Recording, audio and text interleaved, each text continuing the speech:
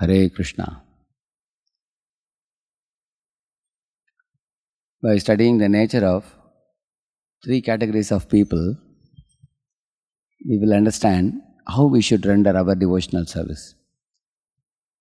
For example, the atheists, they have no knowledge of Krishna, so they don't worship Krishna at all. And the demigod worshippers, they also have no knowledge of Krishna, so they worship the secondary beings for temporary fruits. Although Krishna clearly says in Bhagavad Gita, as super soul, he is the one who perceives the material desires of those living entities who are pursuing material desires. And he is the one who facilitates the demigods to award them those material desires, material benedictions. Still, the demigod worshippers are called as lusty for material desires.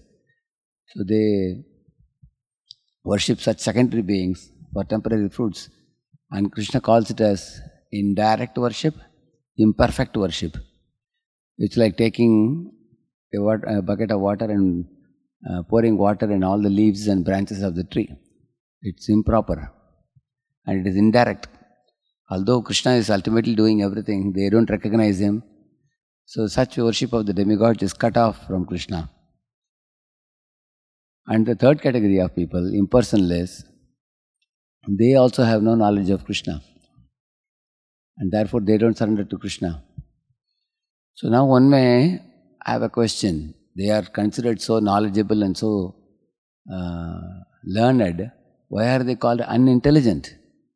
Why don't they open their eyes to see Krishna? The problem is they cannot access Krishna because there is a method of seeing Krishna which is called devotional service. When a jiva renders devotional service, Krishna is pleased with that service. When Krishna is pleased, he reveals the knowledge about himself to the devotee.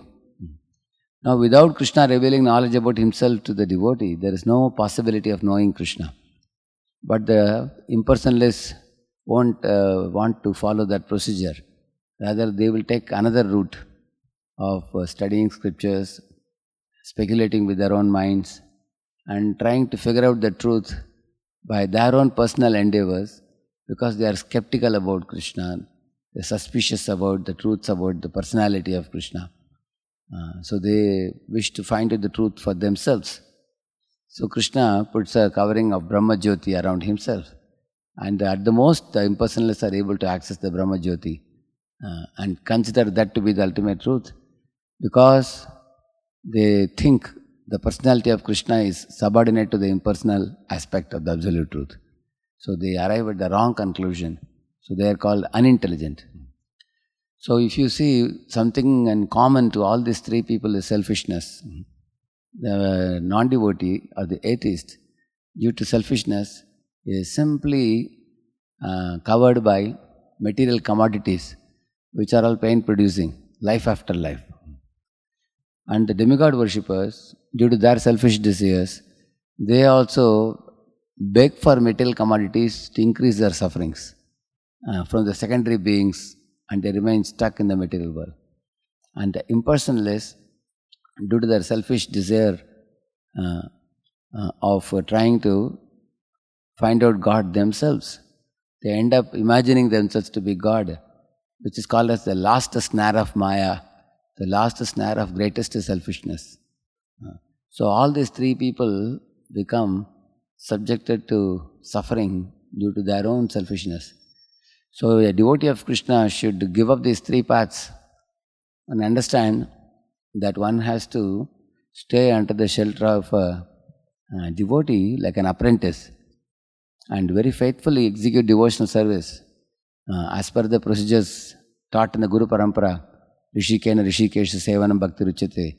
Engaging Kaya, Vacha, Manasa, body, mind and words in Krishna's service. Even though he cannot see Krishna, he has to perform these duties very faithfully, loyally, because by performance of devotional service faithfully, under the guidance of a devotee, very soon there will be clarity in one's vision to be able to access Krishna, to be able to experience Krishna, to be able to appreciate His mercy. Because that is a method that Krishna has kept. So the knowledge of Krishna is abundantly available in the Srimad Bhagavad Gita and Bhagavatam. And that knowledge becomes more and more easy. Tasyaham sulabha partha nitya yuktasya yoginaha.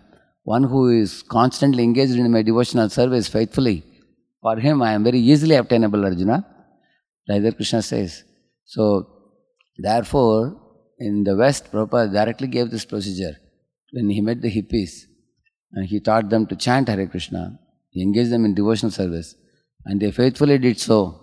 And the result was, they could immediately gain access to Krishna and understanding of Krishna. And knowledge of Krishna became very easily evident for them.